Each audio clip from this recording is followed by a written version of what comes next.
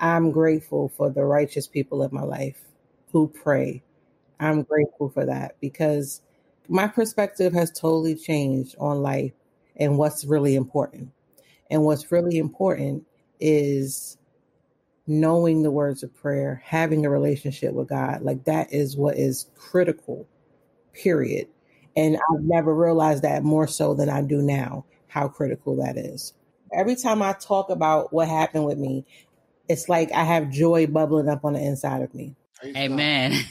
I don't want to say it's weird, but it's like the most interesting feeling ever. Because I remember when my sister would be talking to me and she would be recalling a lot of the things that I went through in the middle parts of everything. Because like I said, I passed out before the ambulance even got to me.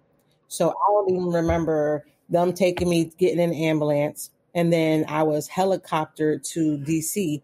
And so that became like my own little personal joke.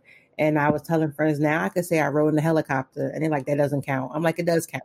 Even though I wasn't alert, to see the sight, I in fact was in a helicopter. So that does count. And, it's just like, God is like, he's so good. And I think the biggest thing that I am seeking after, but I try not to stress over is all right, God, what do you want me to do? What should I be doing right now?